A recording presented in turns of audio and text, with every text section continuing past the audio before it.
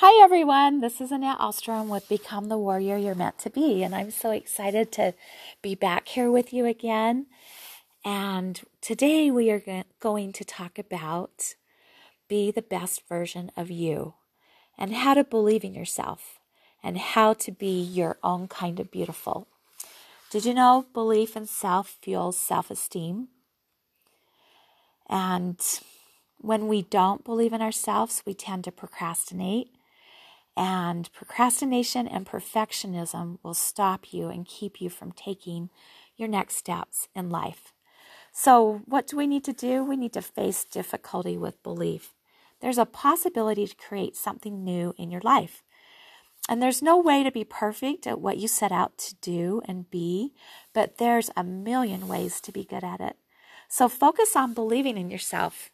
So what do you give attention to? Are you focusing on your strengths or your flaws? Did you know that what you focus on grows? It's true. The things that you focus on will grow. Belief takes effort. So we need to exercise our mind to focus on what is good, because our minds tend to take the easy route. It's so easy to see everything that's going wrong or the things we want to change. It takes more effort and energy to see the things that are right. And I have a friend that is just amazing. She's a beautiful woman, and she's older in years, and it's not as easy for her to walk as it was back when she was younger. But she is just a beautiful person, and she just believes that whatever you want to create, you can have, and whatever feeling you want, you can have. And she just believes in herself. And everywhere she goes, whenever I've spoke with her and I've asked her how she's doing, she'll just answer, just fabulous, with the smile. And she just radiates to everyone around her. And she is so busy serving and giving and finding the good in life. And I just love this.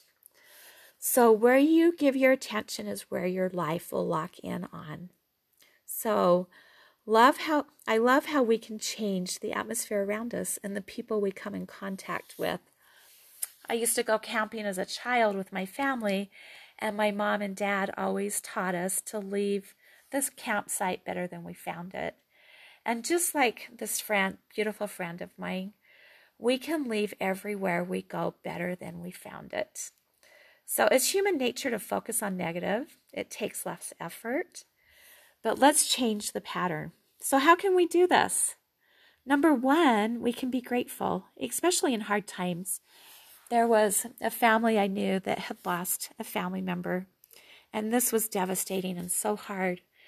But they decided, instead of focusing on the heartache and how hard it was, they decided to focus on the good memories that they had with this family member.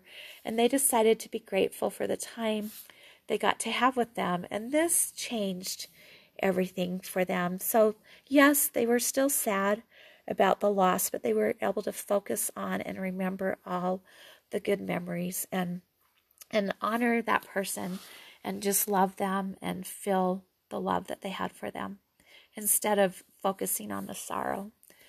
So number two, be grateful for past, present, and future. So are you grateful for things? And if you are grateful for things, is it a shallow grateful? So a person's own negativity stops them from moving forward and believing themselves. So maybe ask yourselves, why am I so negative? Or why am I so pessimistic? Or am I grateful for anything? So be aware of your thoughts and then tweak them a little. So remember, don't shame yourselves. Just be curious and aware of them. And it's so important to feel those emotions. So we don't want to just not feel them. It's super important to feel them, explore them, and then let them go for a thought that will serve you better.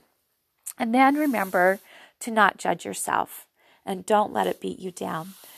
Did you know that you are the first person in life to ruin your life? How crazy is that? So what do we need to do?